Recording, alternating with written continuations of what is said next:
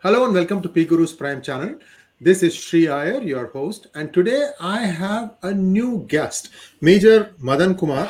And before I give you a brief bio about him, let's welcome him to the channel. Major Madan, namaskar and welcome to P Guru's channel.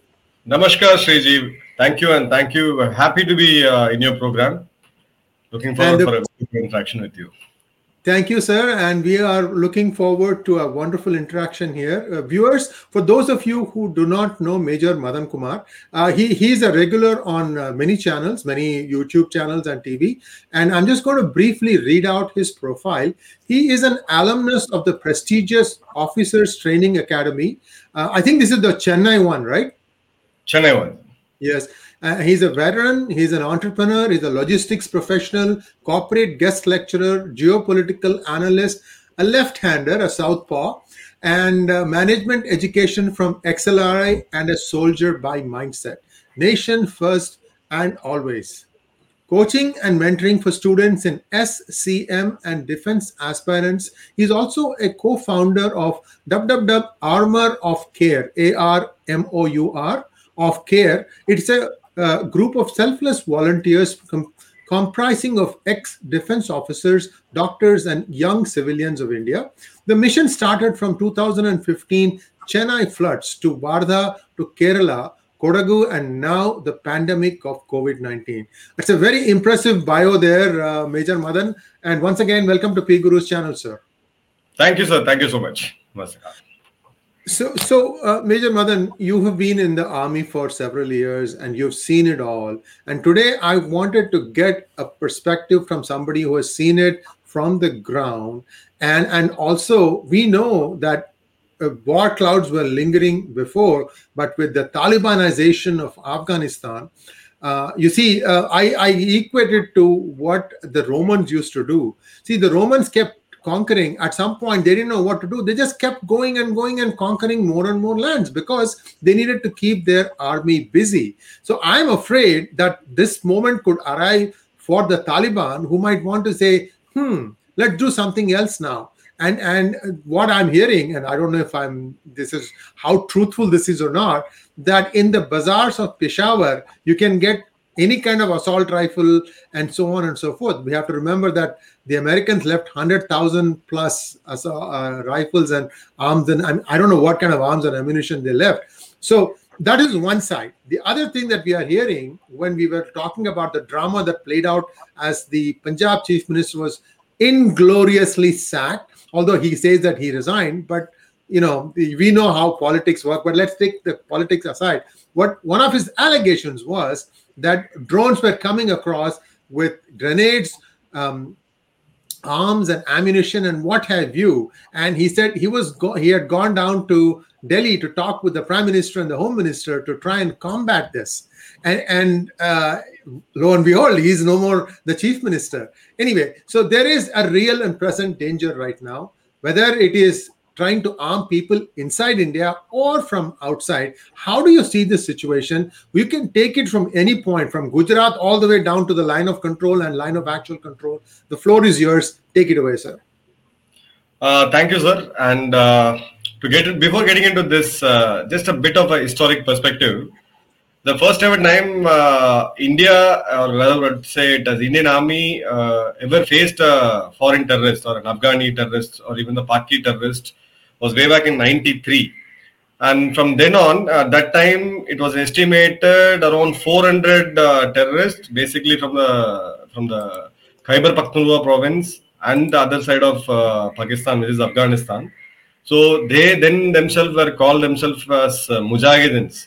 So they were in Kashmir, around 400 of them. I roughly remember it's Hizb Islami, militant organization which got active in Kashmir. From there on till 2000, so Indian Army has neutralized, or we can say it has killed around 50,000 plus terrorists. Out of this, there were 3,000 of them who came from Afghanistan. So out of 50,000 odd terrorists whom we neutralized over a period of 15 years. So it was almost 3,000 terrorists whose native was ultimately led to, or we can find them to be an Afghani terrorist. So today we have a similar situation after 2 decades after the inglorious exit of US from the Afghan soil, and now the Taliban's estimated foot on ground, the number of terrorists on ground is anywhere between 70,000 to 90,000, out of which there are almost 10 to 15,000 of Pakistani origin terrorists who call themselves as Talibans. So today they have captured the nation. They have thrown off a democratically elected government. They have taken over the government. The Sharia has been imposed now with their own understanding of Sharia. Now, will they be able to accommodate all these 90,000 people on board and run the government or run the country? That is impossible, because as we speak, it is a parallel governance which is going on, because they don't know how to govern. So they took the Afghani police who were kind of surrendered to Talibans, and to over supervise them or to supervise them, they have the Taliban forces on ground, their own terrorists on ground, and that's how it's been running. So what we can assume is there will be a lot of spillovers, there will be a lot of jobless terrorists who knew nothing apart from living in caves and fighting the so-called jihad or whatever they call. These people can be recruited for a certain amount of money. They can be made as a mercenary force, which I just spoke about that we had that in the past. Those people can be recruited by ISI, which is already on there, and also by Chinese supported terrorist organizations in Pakistan, and they can infiltrate into Kashmir. So what has changed then and now is today we have a very robust tier 1 fence all along the LOC, close down to 760 kilometers plus. So we have a 4-level fencing system with all upgradations. Way back in 2004, when the fencing was happening, I was there in Poonch, one of the closest border areas, hardly a few hundred meters away from Pakistan. So we had made a fence in LOC. So it is not that easy to cross over the fence and come inside. Nevertheless, the infiltrations are still happening. There are innovative methods these terrorists do use and breach our security. So once they come in, there are the regular Indian Armed Forces, Indian Army forces who have been deployed in the counter-terrorism grid or the counter-terrorism grid at the border area. And in the interland, we have the specialized force to deal with them, which is Rashtriya Rifles, a sizable force with almost 3 decades of experience in counter-terrorism operations. So they take care of the second tier of defense, supported with by the CASF and the civil police of JNK, the special forces, and a couple of other paramilitary forces which are available. So it is not going to be that a cakewalk in a scenario where we saw in 93, 5,000, almost 3,000 plus terrorists could infiltrate, and there was almost 50,000 plus violent incidents, be it a bomb blast or IED or killing the military personnel or killing the civil officials. So those kind of stuff we can expect. But as I said, there is a solid, robust system of managing these threats. There are good amount of fine-tuning which the army is already doing it as we speak to neutralize this. We classify them as FTs, the foreign terrorists. But the worry thing, or certain toothaches which we have definitely is, as you said, almost 1 million plus lack of small arms bounty which was left by US to these forces.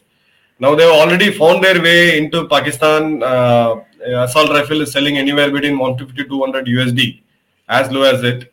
So this arms which has come in, the illegal arms trade which has come into Pakistan, so it takes 3 different routes. One is the traditional terrorism which the Pakistan nurtures, and then second is the drug trade, drug mafia, starting from British Columbia all the way till China and China on the other side of the world. And third is the infamous sex trade, which they call enslaving females and selling them for money. So these people have already had their hands. The other expert reports around the globe says this. And there are a couple of disturbing visuals which we saw in Pakistani media as well. These rifles have been getting sold. So availability of arms and that too assault weapons like M16 is going to be a cause of concern, not only for India, for almost all the countries.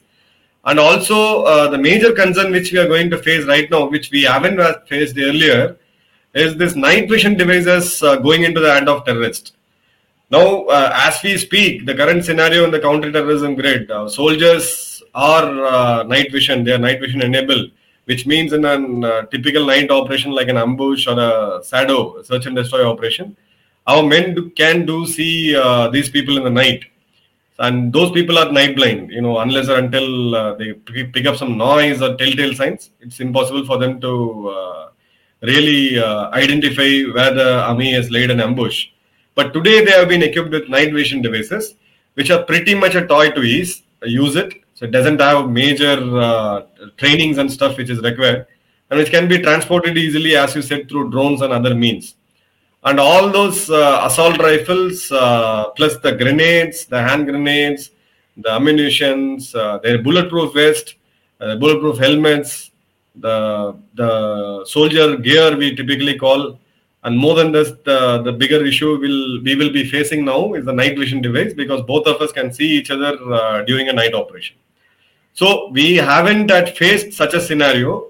Unlike with the traditional army, things are different. With Pakistani army, it's different. But with a terrorist force laying hands on this technical, tactical gadgets is definitely a cause of concern. For a time being, or I would say for a period of short period, it may lead into more blood from our side. But things are pretty much under control. They are going to be dealt with very, very strongly and very, very clearly. As we speak today, the past 3-4 years have been really successful for the Indian Armed Forces. In a way, the shelf life of a terrorist, the day they cross the line and come into India, and they get killed, the entire period, the shelf life, which we call it, is less than a month now. So we can expect a certain amount of infiltration push before the winters, before the snow sets in, or if not by the next summers. So the influx will be there for sure. Be it Kashmir and or be it parts of Punjab even. But as we said, the sudden or an unpopular move of Captain Amarinder Singh out of his chair, and then we have a new incumbent chief minister coming in, and a very, very sensitive border state. Now, Punjab has already seen one round of insurgency, terrorism, Khalistani movement, followed by a series of terror incidents, and then later on by the drug infiltration, a couple of, or I would say, period of 3 to 4 years or almost 5 years. So we saw a lot of drug smuggling, and now comes the drone threats. So we have secured our border in terms of fence. The Punjab border is very much secured in terms of international boundary. We've got a very, very solid, robust fence system guarded by our BSF. But nevertheless, these drones are going to be a threat. And then when you have a very unstable government, or which is kind of fighting among themselves in a very sensitive border state like Punjab, that's going to be a serious concern. And down this coming elections, if they end up choosing pro-Khalistani leaders, that is going to add more trouble to us. So this is the immediate scenario which we can perceive for coming 6 months to 1 year. Thank you very much for that initial observation, Major Madan. So I'd like to draw your attention to, can we have the map of India, please? India and its vicinity. Major Madan, I hope you can see the map. So I have Afghanistan, Pakistan, LOC, LAC, India, Nepal, Bhutan, the whole 9 yards. Now, if we look at this thing, before, like for example, in the 1999 Kargil war conflict, one of the turning moments of that war was a replay of a recorded conversation between Musharraf and one of his generals, I think. I don't remember, general or somebody less than that. This conversation was allegedly provided to India by the Chinese, because one of those two individuals was in China at that point.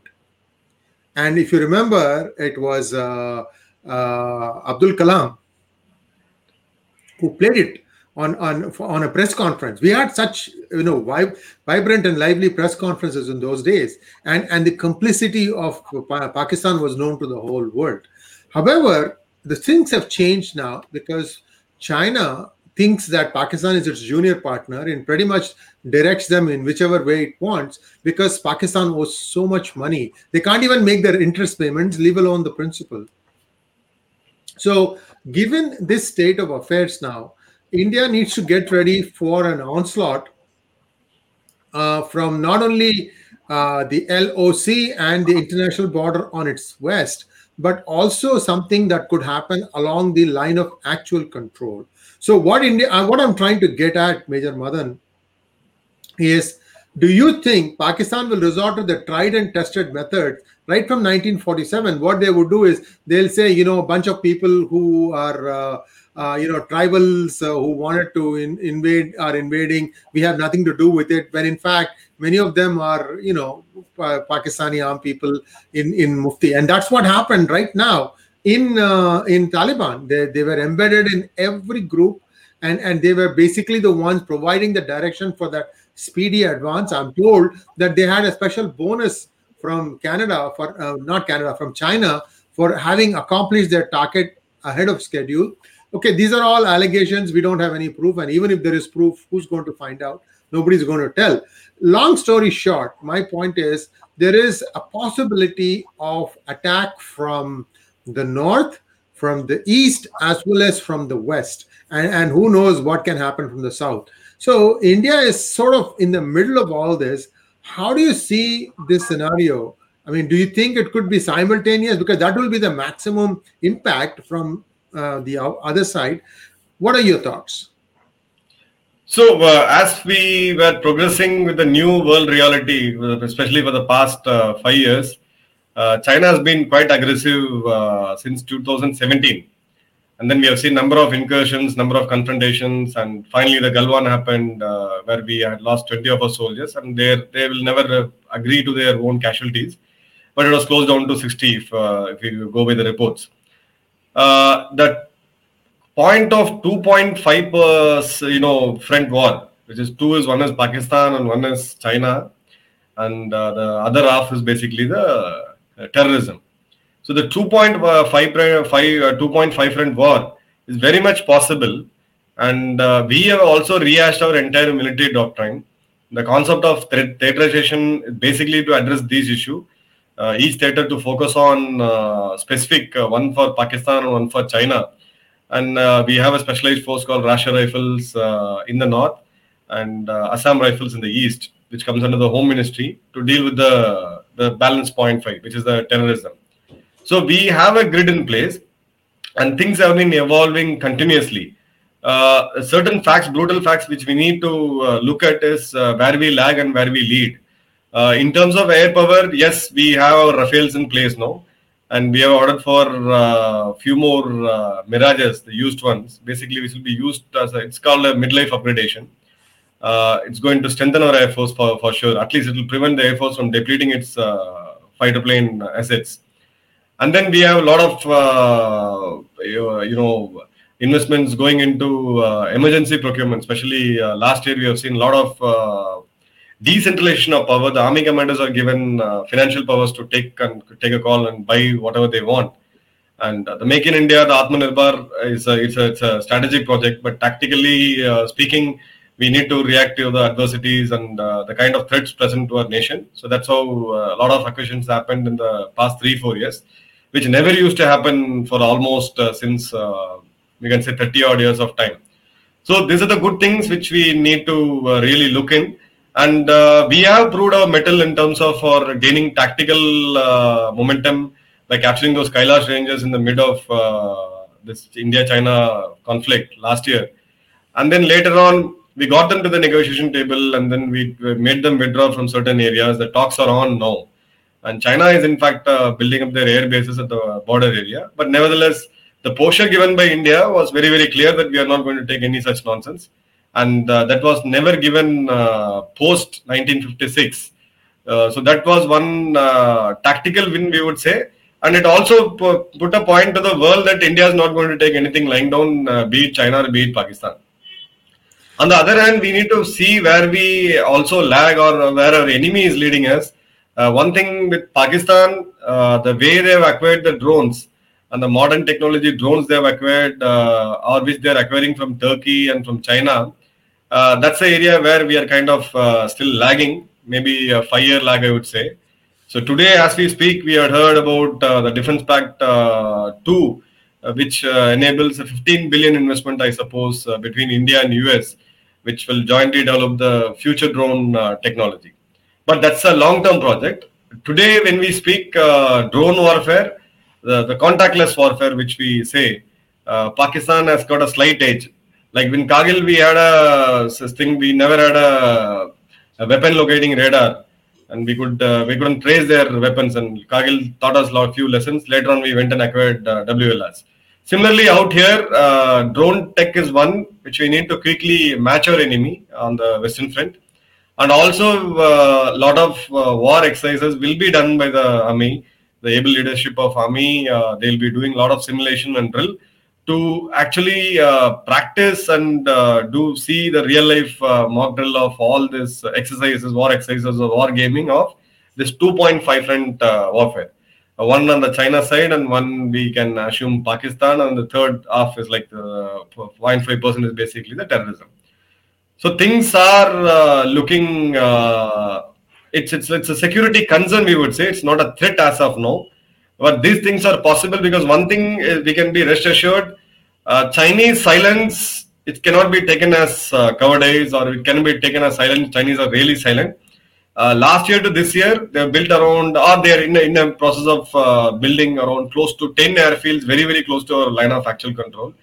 If we see the last year's thing, Sriji, our tactical advantage, or I would say the strategic advantage, was our air force, because we had multiple air bases close to those things which you see near the AGPL, where we had a couple of air bases in India. We had a depth, so we can always reach. China lacked that. They had around few air bases. Refueling was an issue. High altitude. How much load their fighter jets can carry. Those things were all issues, but we were comfortably at that advantageous situation out there. But China is closely, it's fast closing the bridge, or bridging the gap, I would say. So they are also catching up. And one thing India is also trying to catch up is by extending the northeast frontier roadways. We are pretty fast, and we've seen the world's highest tunnel being built, and the world's highest bridge being built and inaugurated.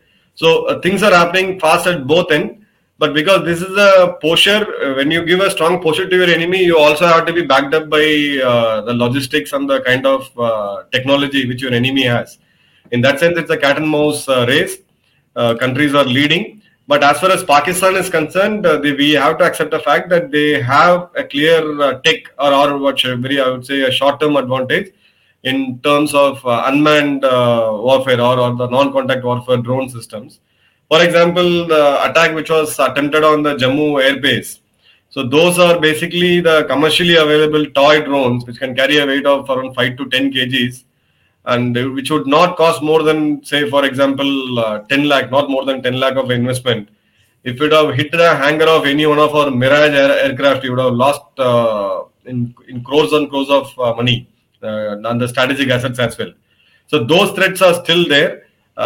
These are low cost and high inflicting injuries which Pakistan is trying to do now.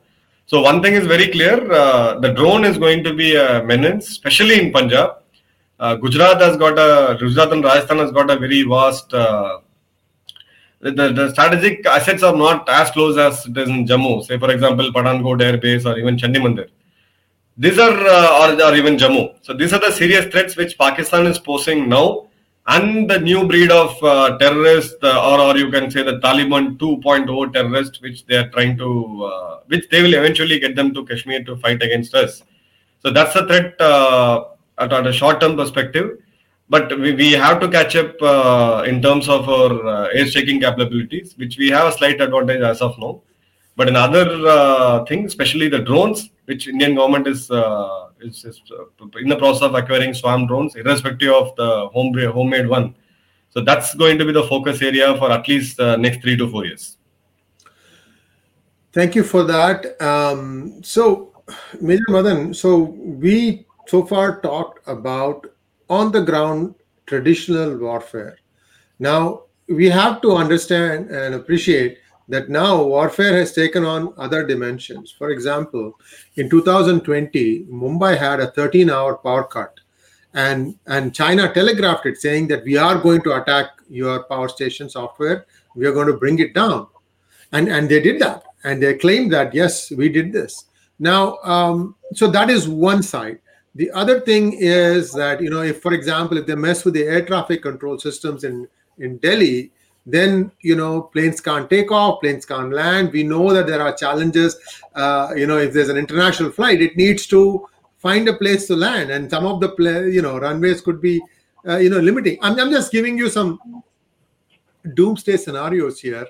So these are all different things in which by which the enemy can attack. Unfortunately for India, the problem is India's own internal development. For example, a drone circuitry is more or less everything is available off the shelf.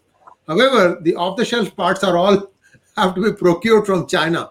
So if somebody is looking at what is going into India, they can easily make up and say, okay, this is what these guys are going to make it for. So India doesn't have a lot of infrastructural strength in this. We don't have a semiconductor fab. We don't have the cottage industry to create some of the small components that make up the larger electronic components. These things will happen if India, for example, had done a job like, for example, if India had worked with Lockheed to do their F-16 manufacturing, because then that is what will give you all these smaller industries which will have the capacity to do all these things. Unfortunately, India doesn't have it, or at least to my knowledge, India doesn't have it. However, I've had other specialists tell me that yes, India has a lot of things, but we can't tell you, which I can understand why. The question to you is the alternate forms of warfare. How is India positioned? Number one. Before that, viewers, Major Madan is taking questions. Do feel free to send in your questions. Also, please like this video because Madan is coming here for the first time. I want him to feel good that his time spent is worth here. So thank you very much. And over to you, sir.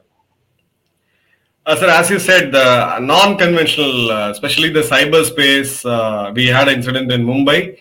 Definitely, we can assume by any sense that there's going to be a Chinese hand on that, because they proclaimed and it was declared as a kind of a warning. They can bring in the power grid down, or they can shut off a thermal power plant. So those things are very much possible because everything is connected over the internet today. The firewalls, the systems, technical stuff, the defense which we have is continuously can be outdated, and this sort of penetrations or intrusions are possible at the cyberspace. So if you look at certain measures which the government has taken, we have something called a government e-marketplace, which is called as GEM. So any central government agency, including the Army, Navy, and the Air Force, has to procure most of the non-tactical equipments and assets, be it a computer or a television or a fridge, a CCTV camera, so which are non-weaponry basically. So this has to be bought from there. It has done a business of close down to 7,000 crore last year. So what the government has done immediately is to delist all those items which are made in China. So you got to disclose each and every seller out there. It's an Amazon basically, B2B. The government buys it and the companies in India sell it. So now they made it very, very clear. None of the Chinese origin products will be accepted. There is a lot of rulings which have been given to the defense procurement policies. There's some changes which have been brought in. For example, Indian Navy has told all their vital installations to remove the Hikvision cameras. HIK. Hikvision is an Indian company per se, but it's got a sizable amount of Chinese funding, and it's basically assembled in India. The components, as you said, comes from China. We don't have those components being manufactured in India. Now, Hikvision has been told, the Navy has told all their installations to remove it forthwith. But as you said, the problem is what will we then put it? What will we put there? It has to be a purely Indian-made product where, like, at least we source those critical semiconductors and chips in India. So that's a long way to go. It's just started. This would have, if we would have done this way back in 95 to 2000, where China was actually taking a lead. Till then, India and China were sailing almost in the same boat. By now, we would have been a global competitor for China, but it was very unfortunate. Those leaders of the political leadership especially didn't have such a vision. And we have to pick up pace now. So the small tactical corrections the government is already doing. So most of the government tenders now it's been very very clear. Every seller has to declare the components. Even if you sell out a machine, if you have few components being sourced from China, it has to be declared. So those kind of checks and measures has been put in place because we cannot allow to put those CCTVs in our defense establishments and strategic installations, and then let the Chinese sit at their own comfort in some Chinese city and monitor all this. So that threat is always there. And as you said, sir, like, do we have a cyber command in place? Yes, we do have. But a lot of this actions which the defense forces and the intelligence agencies, which they counter, which is a counter intelligence or a counter cyber warfare, is kept under the carpet for obvious reasons. We need to have high level of security. This has been information on this has been denied even in the floor of the parliament because it's very very sensitive and it will pose a serious security threat. So we will rest assured that there are a lot of things which has been happening in the hindsight, which we will not be aware as common citizens, because the number of incidents when it doesn't go up, the security industry per se, if like you got the best of the the fire extinguishers and the firefighting equipments for your organization, but you would never want to use that actually in the real life. So similarly, these agencies, if they fail, then such incidents happen. So we don't have such a staunch data, or we don't have a movie feel like Hollywood, where you would say, American sniper kills around 200 odd terrorists sitting in a place and he never gets shot. So those kind of cinematic things are also not available for us, even for the public to digest and to cherish this. But definitely, cyber is one space which our own CDS, the Chief of Defence Staff himself, has told that this is one space where we need to improve our potential. Having said this, the southern part of India, which is the human capital in terms of IT, the information technology, and these things, are a lot of friends whom I interact with. So the cyber security profession is still in a kind of a nation stage, where our young mind and young people have either they migrate to US or shift to US and work there, or sitting in India remotely, they take an offshore project of a US based bank, or maybe a UK based bank. The back end is happening here. So this is one space where we can quickly catch up. It will not take much of a time, maybe a 3 to 5 year of a period. We should be able to catch up with this. But the larger threat of propaganda warfare, which is like, it's not seen. It still looks like whenever I speak to people, they think that it's a conspiracy theory and I have political comments, nasty comments coming out of me. That's fine. But the fact is, the propaganda machinery of China is too strong. Today, when we look at the Hollywood industry, almost 40 to 45% of the money which goes into making those movies is coming from China now. It's a Chinese-based companies. Now, similar infiltration has happened in India. There's one investigative journalism, small-time investigators have published an online article, which I happened to read that, which clearly says that the Chinese have fair amount of influence in Bollywood, in the think tanks in India, in the editorial, the columnist, the channels, YouTube channels, the social media influencers. So they are able to reach far faster and better than what we could imagine.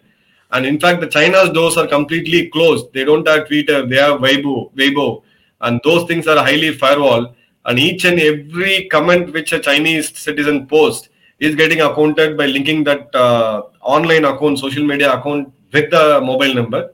But unfortunately, India being a democratic country, where slightest of these measures would be considered as, or it will be propagated as, choking the freedom of speech and expression. That's one area which we need to quickly catch up.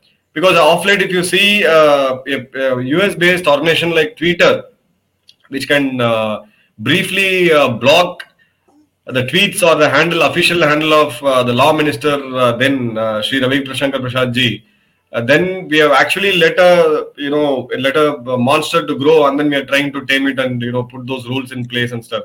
So IT rules need to be updated. Second point is the fighting capability in terms of cyber warfare, especially the cyber security space.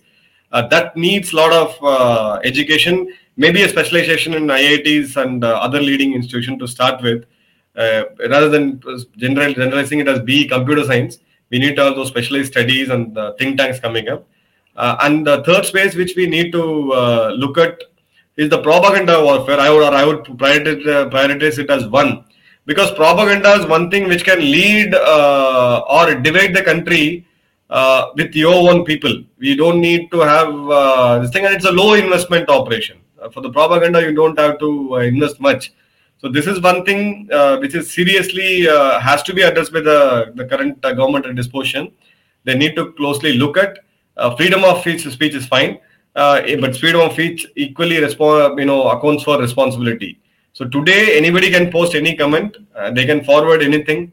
It's all unaccountable. Nothing goes off unless we have technological measures also coupled with stringent laws in place. This is going to be definitely a threat for India in near future, at least in the next coming decade.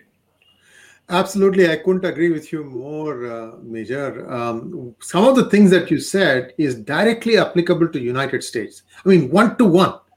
The media is captured by Chinese, and I mean, you alluded to Hollywood, but there are many other things where China has managed to confuse and deflect criticism. I'll give you a simple example.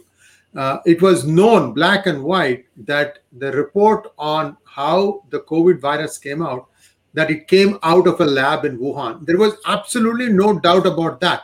If you go back and look at how the genesis happened, it's very easy to trace that.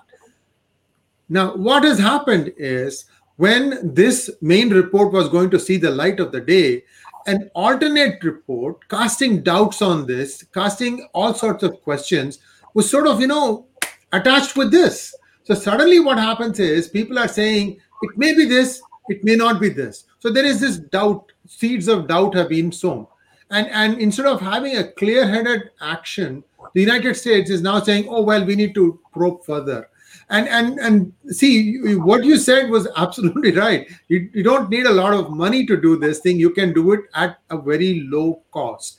And not only that, I have had other specialists who are China watchers or China born people who have seen there, but no longer now look at the Chinese objective. They've told me that even the big high-tech companies like Google, Twitter, and so on, they have been infiltrated by means of like companies who use shell corporations, but they are essentially Chinese army fronts to go and buy the stocks here. There's a lot of obfuscation going on. So all those of you viewers who think that India's stock market is doing well, therefore India is doing well, nothing could be further than that, the truth than that. Especially India's stock market is a very shallow market. So don't even think about that and say that, okay, therefore there is prosperity. Madan, Major Madan, there is another warfare that is also looming large. Evidently, there are 28,000 strains that China is in possession of. COVID is one. So 27,999 are available for it to unleash. Whichever way. See, this is all in the air. In biological warfare, India is good at coming up with vaccines. Covaxin proved that. But to thwart this thing, you need a disciplined set of people, because when you say wear a mask, everybody has to wear a mask. Don't try and say that, oh, I'm healthy, therefore it's not going to happen to me. Can you kind of give us a little bit inner perspective on this, and then we'll open the floor for questions. Sir, when we speak about biological warfare or a NBC, a nuclear or a biological warfare or a chemical warfare even, which like nuclear and chemical are kind of outdated, or the most easiest option is the biological warfare as on today. One thing which COVID taught us, or I would say which we should proudly be, the proud fact is, the Indian Armed Forces, which is one of the largest armies in the world, or one of the largest forces in the defense force in the world, were the first to get vaccinated. Even before things started, we were at a ratio of almost 98% Indian Army, which were like the Navy and the Air Force also, that we have 98% of our population vaccinated, because this is the critical mass which we need to protect. If we lose our soldiers for this sort of virus strain, or as you said, 27,999 is said to be released, so that's going to be a cost. But as we said, hats off to our forces and the political leadership. We quickly got our soldiers saved, and that's how we were able to put such a brave front on the eastern side in the face of the enemy with China. And the armed forces were able to continue their duties in terms of be it handling terrorism in JNK, or fighting out Chinese and Chinese border, or be it drones or other lot of threats in the sea and in the hinterland. The similar thing which has happened is our police force, the internal security, were also quick enough to adapt to these changes. The Indians are very, very good in, as you call jugaad. We are very, very quick in adapting to such threats. So that's been such good things which can happen, which now has to be made into a kind of a process. That tomorrow when we have a strain, the first case ever reported in India, I think, was a girl who came from Wuhan University, university based out of Wuhan in Kerala. That was case number one. And then in down 18 days, we had case number 50,000, I suppose. So now we have a lesson in place and we know how it can be spread in air.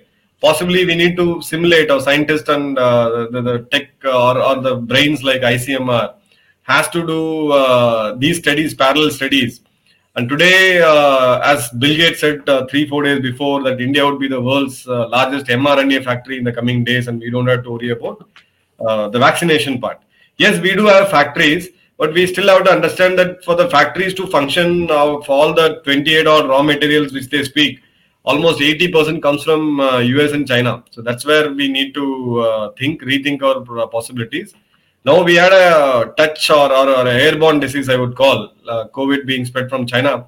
Now we may have waterborne or it may be something else. I'm not technically qualified, but these things has to be simulated.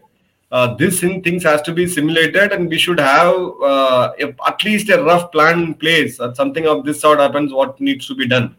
So only then we will be able to fight this biological warfare. Because as you said, sir, there is nobody you can blame.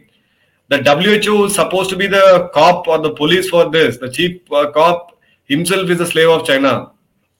The Financial Action Task Force, the FATF, which we famously call, is been run headed by Chinese.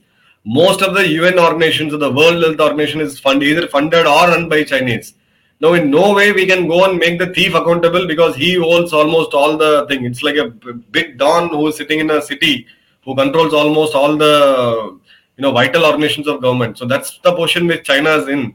And the one which is supposed to stand up and oppose is America. And unfortunately, we have seen an election which was actually should have been fought on China and the Wuhan virus, which we call, but it was fought on something else. And we have a president with this very, very infamous or inglorious exit from Afghan. So there is nobody to challenge China globally. So they started forming alliances like AUKUS and stuff, which specifically deals more to do with military way of doing things, be it warships, nuclear submarines and stuff. But this particular threat of biological warfare, I think India has to stand on its own. We need to also guard our neighboring nations like Nepal, Bhutan, Bangladesh, Maldives, excluding Pakistan. So that's where the world countries, the smaller countries, are also looking at India as a power. This is the place where India can kind of protect itself, and also India can be a global superpower in terms of such scenarios coming up in the future. So we have to, the government has to really focus on this area. And out of some health budget we speak, around I think 1.5% of the GDP, we need to earmark certain amount of money on these researchers and R&D to counter such threats in the future. Thank you very much, Major Madan. And that was a 360-degree view of India's preparedness to encountering whatever it is that's going to be get thrown at it. These are new, unexplored areas, but India has help. United States will help once it kind of gets a little bit more hands-on situation. But I think India has some friends. There's one all-weather friend, Israel. There's France, for example, and Japan and Taiwan. Taiwan, remember that it's got one very, very critical asset, the TSMC, which is a fab, state-of-the-art fab. And I worked in the semiconductor industry for a few years. I know how hard it is to run semiconductor fabs. Very, very, very costly and time consuming, and it's so on. I can go on. So, Major Madan, if it's okay with you, we can start taking a look at I'll some just questions. take 2 more minutes of yours to give Please, please, go one ahead, go more ahead, thing which go has ahead. been off late, it's been picking up is the same old drug trade. So the drug opium from Afghanistan comes to Pakistan, and later on it takes the typical opium route or the 2 wars of opium which has been fought. But today Pakistan is trying its water, testing its waters in down in south, especially with Tamil Nadu and Kerala, and also in the western coast. So I would like to quote 4 incidents where a larger vessel from Pakistan Makran coast, which was sailing in the international waters down Indian Ocean, was intercepted by a Sri Lankan naval ship. The information was intelligence was shared by India, of course. Ended up raiding a ship, and they got around 650 kgs of heroin. 3 crore of value makes it 2,000 crore. So this is incident number one. We had one incident close to Tuticorin port, which is very very close to Sri Lanka. There we had a huge consignment of almost 500 crores plus weapons coming in, and 1,000 odd ammunitions also coming in. And we had one such incident near Kochi port, again around 300 odd crore. And we had one incident in Vizhinjam, Kerala, another 300 crore. And we had one incident in Mumbai, Namashiva, that's around 600 crore of drug, top grade heroin being imported as talcum powder. And as we speak, the massive one was today at Mundra port, a company which is based out of Vizag, Vijayawada, sorry, Andhra Pradesh, has imported talcum powder from Afghanistan, which turned out to be 9,000 crore worth of heroin. Now, this is something which is very, very serious because we have a existing route historically which LTT has been using for quite some time successfully between Sri Lanka and Tamil Nadu, north of Sri Lanka and Tamil Nadu, which is hardly 2 hours in a speedboat. So that even though we have a strong maritime security in terms of Navy, Indian Navy and Indian Coast Guard in those areas, but the proximity of the two nations is so close, it's very, very difficult to ascertain which is the international waters and stuff. So this is a clear threat which is coming to the southern India. And all these incidents which I quoted happened in the last 6 to 7 months. So that's one thing we are have to wake up now. NIA and couple of other intelligence agencies have already sounded an alert in Kerala and Tamil Nadu, and Tamil Nadu police has been actively patrolling in the border districts, which is the Tuticorin and Kanyakumari and all these areas. So this is one area where we can clearly see the notion of South being so peaceful and cannot be invaded is no more a reality. We have to wake up to this threat, and that's all from my side, sir.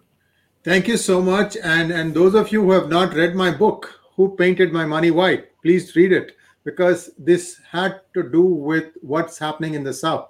Everything, the action takes place in South, and it details one such scenario, what could happen. And please do read it. I'm not selling my book here. I'm just happening to mention it because it was something that Major Madan brought up. We didn't rehearse this in the before. So thank you, Mr. Major Madan, for sharing your thoughts. It is, we have to be cautious. If anything looks suspicious, do inform people. If you happen to be in a flat society, make sure the security comes to know of it. It has to be done. Many of us are living now nuclear lives where we don't even know who our neighbor is many of the times. Absolutely. Right? So these are all things that we have to be, work as a combined unit. Of course, there is COVID, so wear a mask, be responsible. And this will go away, but it will going to take some time. There are very determined enemies who don't want India to prosper. Thank you very much, Major Madan. The first question is from Kshitij Agarwal. Is Qatar and Turkey funding Pakistan to have boots on the ground in Afghanistan? In a way, yes, because Qatar, I would say Qatar is funding it for a different reason. Qataris are, they want to project themselves as gateway of this Afghanistan and the Central Asian republics. So they want to project themselves as the global mediators, the global hub of all the talks and the soft thing, which is not the terrorism. But they we heard from the global experts that they do fund certain factions of Taliban, if not. And Turkey, for their own reasons, yes, they do have this thing. Turkey basically wants to take the role of Saudi being the boss or the leader of the Islamic nation. So Pakistan has walked out of OIC, or Pakistan has been shown its door in OIC. So Turkey is one which really wants to take that position of playing the big brother of Islamic nations. That's the precise reason why Turkey commented, Erdogan commented on Kashmir and stuff. So Turkey is going to continue this, and we can see that in future as well. Next question, please. DDA, can you please give your full name? Why doesn't India have a cyber army like the Pakistan's ISPR? So, a cyber army, as I said, it's a sensitive affair. We may not rule out. I would put it very diplomatically. We may not rule out that we can't say that we don't have. I'm ruling it out. That the way it works is whatever, as I said, drone technology, Pak is leading. So definitely we will do a catch up. Similarly, out here, if our enemy has such a strong cyber army, you can very much understand any logical sense. India would also have its own capabilities. Next question from Rohit Kallakuri. Indian Army has stated that it is capable of a 2.5 front war if needed. How lethal can this 1/2 of a front be in a situation if such a situation emerges? See, the 0.5 will it will give you a tactical advantage. It will not give you a strategic advantage. For example, if we assume there's a 2 front war which is happening, so a lot of army is being committed in the counter-terrorism operations as we speak. So the army will be redeployed eventually for their conventional role, which is fighting a war. So in that sense, this counter-terrorism operations will be per se be taken over by the state polices and the paramilitary forces. So these terrorists, if there are too much of active terrorists in Kashmir and other places, they can specifically target your strategic targets, like the one which happened in Pathankot Air Base or the Uri camp, the army camp, which was saw an attack. So those kind of attacks are possible. So it will be high intense. It will serve a specific purpose on that given particular day of a warfare. So that's going to be more of a nuisance value, and for the enemy, it costs nothing. It's a very, very low cost, high inflicting kind of an operation.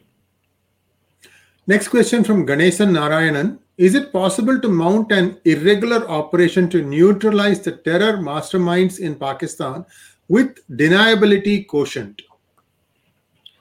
See, irregular operation is what I can understand is unconventional, a non-conventional one. So, non-conventional, we have seen such responses in the past, be it Balakot strike or Uri surgical strike, where we did go inside Pakistan and strike their targets at their origin. So this is slightly different. It is a kind of giving a disproportionate response. So only when we adapted the strategy, the current government, when this adapted the strategy, we never saw incidents like Mumbai, a large-scale attack where terrorists came inside a big city. The city was under siege for almost 2 days. The stock exchange was closed. So such scenarios is not bound to arise in future because of one simple reason. The response which we are going to give as a nation back to Pakistan or any other adversary, or be it China, is going to be disproportionate. Especially with Pakistan, it is going to be disproportionate. When I say disproportionate, it means that somebody throws a stone at me and I'm going to use a firearm on him. So that kind of a response. So this is on. The strategy is on. Pakistan is very much aware that these things cannot be done in future. But the enemy also is smart that he has shifted something into a non-contact warfare and drone and stuff. So we need to see how these things can be dealt. But if there is a provocation, our response will be very, very disproportionate and very, very high. Thank you very much. Devi KS wants to know, frankly, India could thrash Pakistan anytime, but is India prepared for triple attack by Pakistan, China and Taliban? At the same time, how strong is Indian Navy for a sea attack? Let's ignore the first part. I think you've already talked about it enough. Just the Indian Navy for sea attack. So Indian Navy is very, very formidable in terms of the IOR, Indian Ocean region. We currently have one aircraft carrier, and shortly Vikramaditya will be commissioned in a year or so. So we'll have two, one in the Western Seas, which is Arabian Sea, and one in the eastern side, which is the Bay of Bengal and Indian Ocean. So we have a formidable navy. We are very much secured in terms of securing our waters, because that's a major border. We tend to ignore the sea side of it. We are a peninsula as a nation. Pakistani Navy is kind of doing a catch-up. Pakistani Navy is basically restricted towards protecting their Karachi port. That's all Pakistan does. Pakistan Navy does. as in the past it has done it. It has been restricted themselves to protect their bases rather than going in an offensive role. Indian Navy per se has been quite aggressive and quite offensive in Western Sea, but Pakistan is also doing a catch up. It is equipping its submarines. It's buying up a new fleet of ships from China. So on the other side, we have China, which has come very very close to India, been based at Sri Lanka now. But as we speak, it's a port city, it's a commercial hub. Well, can that be made into a military or Hambantota port, which China has taken it on lease from Sri Lanka? So this threat is something which is India has to watch out. That's why we have put in maximum amount of focus in developing Andamans, and we have thrown away, or we can say we have kind of helped out the non-Indian favoring government in Maldives. So those things are happening across. So with China, it's a cat and mouse race. With Pakistan, we are at a clear advantage, but Pakistan is also catching up at a much slower rate. Yes, and for those viewers who don't know this thing, in 1971 war, India blockaded the Karachi port. Actually, it set the port on fire. Believe it or not, India was pretty aggressive there. They just said, we are going to teach you a lesson you will not forget. So at least I was growing up at that time, as I remember all these things. Very amazing stuff that happened when if you push India into a corner, it is going to respond in a very, very ferocious way. But see, these are all great optics and everything. At that point in 1971, Mao Zedong, I think, he was busy trying to avert a coup from his general, Bai Ling. So his attention was a little bit diverted away from what was happening. So who knows how history would have turned out. But the next question, please. Rajesh Aidur wants to know, we have a three-front war. 2.5 war can be fought by the armed forces, but what about the other half, which is internal Taliban, that is inside India? So Rajesh ji, the answer for that is we all of us, 120 crore people, 30 plus crore people, the vote which we use, the governments which we choose is an answer for this. We cannot outsource our entire security responsibility to the soldiers out there. As a citizen, our voting percentage, especially in cities, is pathetic. So if every one of us are aware of the political scenario, so my voting preference would always be the nation comes first. The state interest comes second. So the nation has to be secured first. You can be economically prosperous, you can be anything, but if your security is weak, you can be run over. The best example we can say, n number of countries which you have seen right in front of our house, in the front of us. Today we are seeing a situation. Taiwan GDP in any sense it's far ahead of India, but Taiwan is under threat. So we need to secure our thing. So this 0.5 front is left with us. All of us need to participate. Thank you very much for that. And Giridhar Mamidi wants to know, would you say that the ceasefire agreed across LOC since February was a mistake in hindsight? Should Bharat open its guns to keep the Pak army busy even on their eastern front? I have something to also add to that. Please go ahead. See, the ceasefire per se doesn't mean weakness. Or we say, or we are not tired that, I'm fed up of fighting, so I'll ask for ceasefire. Ceasefire is done for us to gain something, which in the sense we have mobilized a lot of our troops to the Chinese border, the Leh-Ladakh sector, and a lot of internal changes are happening. So it will be a bit of a stress for us to keep countering Pakistan. And remember me, the Taliban, when this ceasefire stuff was happening, nobody, even the Taliban were not aware that they would take over, or I would say walk over into Kabul and take over Afghanistan once and so easily. So that is the kind of thing. But this ceasefire can be or unilaterally be called off, or it can be called off bilaterally at any time. So this is not an opportunity lost, I would say. This is definitely not an opportunity lost. We would have a lot of such opportunities in future. Thank you very much. And I think that brings us to the end of questions. Major Madan, today's talk was a revelation because a lot of things that we covered, you haven't pulled any punches. You said there are weaknesses, there are strengths, and the country needs to know what they are and be aware of it and act accordingly. So a lot of stuff that I think have our viewers have not heard came to know today, and we're going to have more such conversations because I'm hoping to have you back again where we can take a little bit more in-depth look at some of the technologies, because I used to work in semiconductors, and my neighboring company was a small drone manufacturer. In 2010 2011 they were close to shutting down, but then suddenly drone technology took off, and I'm talking about a company called General Atomics. Many of you may not know it, but this is the company that is at the spearhead of latest technology. They were talking about an 8-inch drone that would pack so much power and precision that it can take out even buildings. So there's a lot happening in drones. I don't think US has shared a lot of the technology with anybody else. So there are some things that US is keeping in its back pocket to try and see what China does. And I think it was a bad move on part of China to try and get bankroll the operation that Pakistan did for them, and they got enriched in the process to occupy Afghanistan. So we'll wait and see how it goes. One last question. Oriental Arms wants to know, will nationalist armed citizens act as a buffer in a 2.5 front war?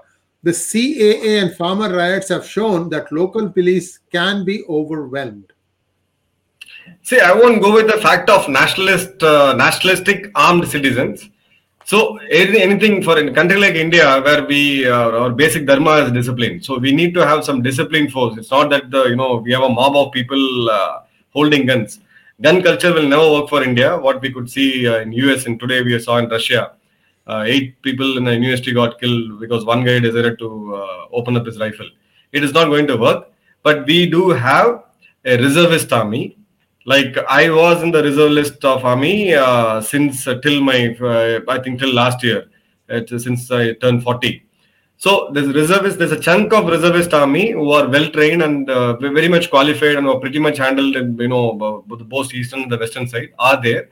And we also have a very strong force of territorial army, which people are not aware of, which is a part-time military force. Any one of you can go join and serve the country minimum for 2 years and 2 months in a year, so that you can join up to the age of 42. So these are the forces, and also to be substantiated with the NCC, which is again a very, very vast organization. So these are the forces which need to be addressing such a threat, or be it taking over internal security for a brief period of time, or it may be like disaster relief or even the first aid missions which we carry out during an active war.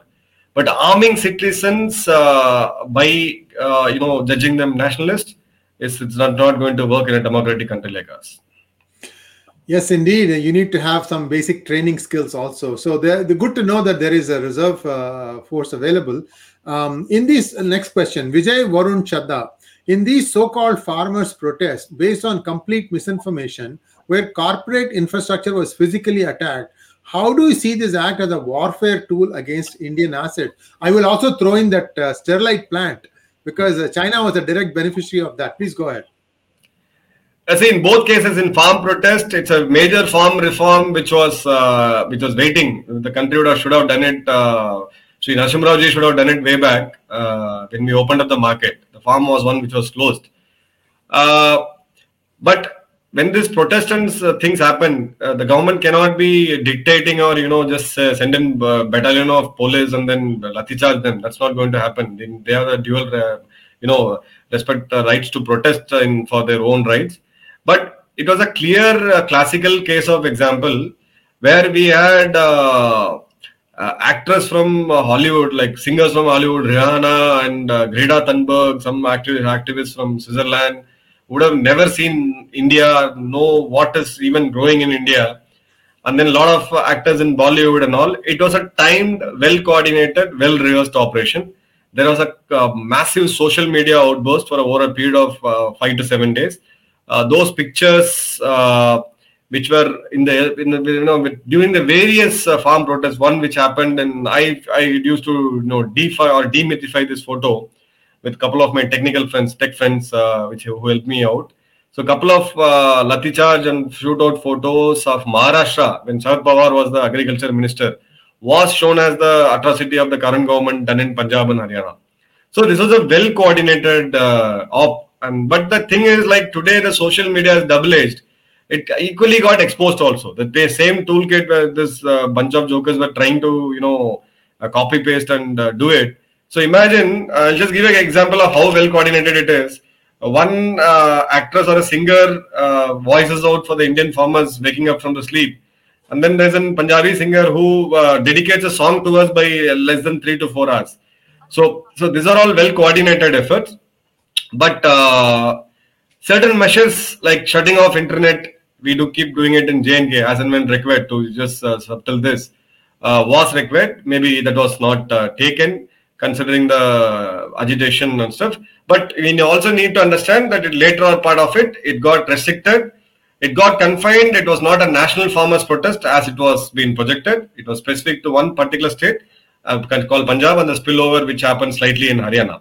Similarly, we had something what Sriji has just said about Sterlite, which is the largest copper manufacturing plant in the country, present in down south in Tuticorin. This is not a new factory. It's been there for 2 decades plus. And all this protests and stuff happened, and there's a lot of foreign money which came in. Those protesters were there on streets, and then the law and order went haywire. A great angry mob went inside a collector office trying to attack police officers, and they in turn fired, and it resulted in complete chaos and loss of life. There was a very sad situation, and then the plant has to be shut down. So from last year till this year, anybody who is in the real estate industry or dealing in the electrical industry is aware the prices of copper has gone up. So the copper accessories like your domestic wires and stuff, everything prices has gone up because from a portion of exporter of copper to the world, we have now become the importer of copper, and that too from China. So now today, once the elections are all over and then we have the political regime change all happening, the same set of people who are there in the initial stages, today I saw them in the local media voicing out that we have lost our employment, and the Thoothukudi port per se has lost a lot of opportunities. We have drivers, we have trucks has to run, we have lost our livelihood, so the plant has to restart. So these are the things which is a typical nuisance or a headache for a democratic country, but that's the double side of the democracy. In any country like China or Russia, it's not possible. But here, that's why the fundamental thing is right to protest will always exist. They need to protest. The people have to protect for their rights. That's a birthright of in any democratic nation. But the medium which is getting misused is basically the social media, which is what I've been trying to say, I've been vocal about. It has to have the accountability, which means when I post some tweet or when I post some comment, in whatever name, irrespective of my nicknames or pseudonyms I have, I should be able to, the law agency should be able to trace me. That's missing in India. Thank you very much. Sudhir Kaushik wants to know, what about the blast at LG plant at Andhra and Intel factory in Karnataka? These are all instances that are playing out. I mean, so there could be genuine things also. I think we don't need to answer that. Sorry, Sudhir, we'll take it up next time because we are running out of time. We don't want to take this thing too long. I just wanted to observe a couple of things. One is, this is why I keep telling our viewers, listen, if you feel strongly about something, write to your MP. Make sure 100 of you write at the same time. Email them, badger them. There's phone call. You can sit in your drawing room. Instead of sending tweets to us, why are you not doing it? You do it yourself. You can send it to these people. They have to feel the heat. Tamil Nadu, 38, I think, out of 39 are DMK or DMK front. Ask them. Why the heck did they stop the Sterlite plant? And even the ADMK is complicit in this. These people don't think about the nation. They are always thinking about how do I get elected? How do I eat money? So these things, people have to do this thing. We can only tell you that this is how you can express your disappointment. And I'm sure it will move. Next thing, we'll do, Kshitij, we'll take it up in the next hangout, because there is a lot that needs to be done. Major Madan is a major source of information. I want to try and limit this because when this goes back and plays on YouTube, people look at it's 1 hour 12 minutes. It's too long. Yeah, They don't so even watch it. I want to keep them to watching it. There's a ton of information here, and we'll be back tomorrow with Dr. Subramanian Swamy, where we are going to take a critical look at some of the misses that India may have done. So thanks, and we hope that you will join us for that. And Major Madan, it was a pleasure, an honor to talk to you, sir. And we will be very, very keen on listening and having you back again in the very near future to talk about more things. Thank you very much. Namaskar. thank you very much, sir. Namaskar, Jai Hind.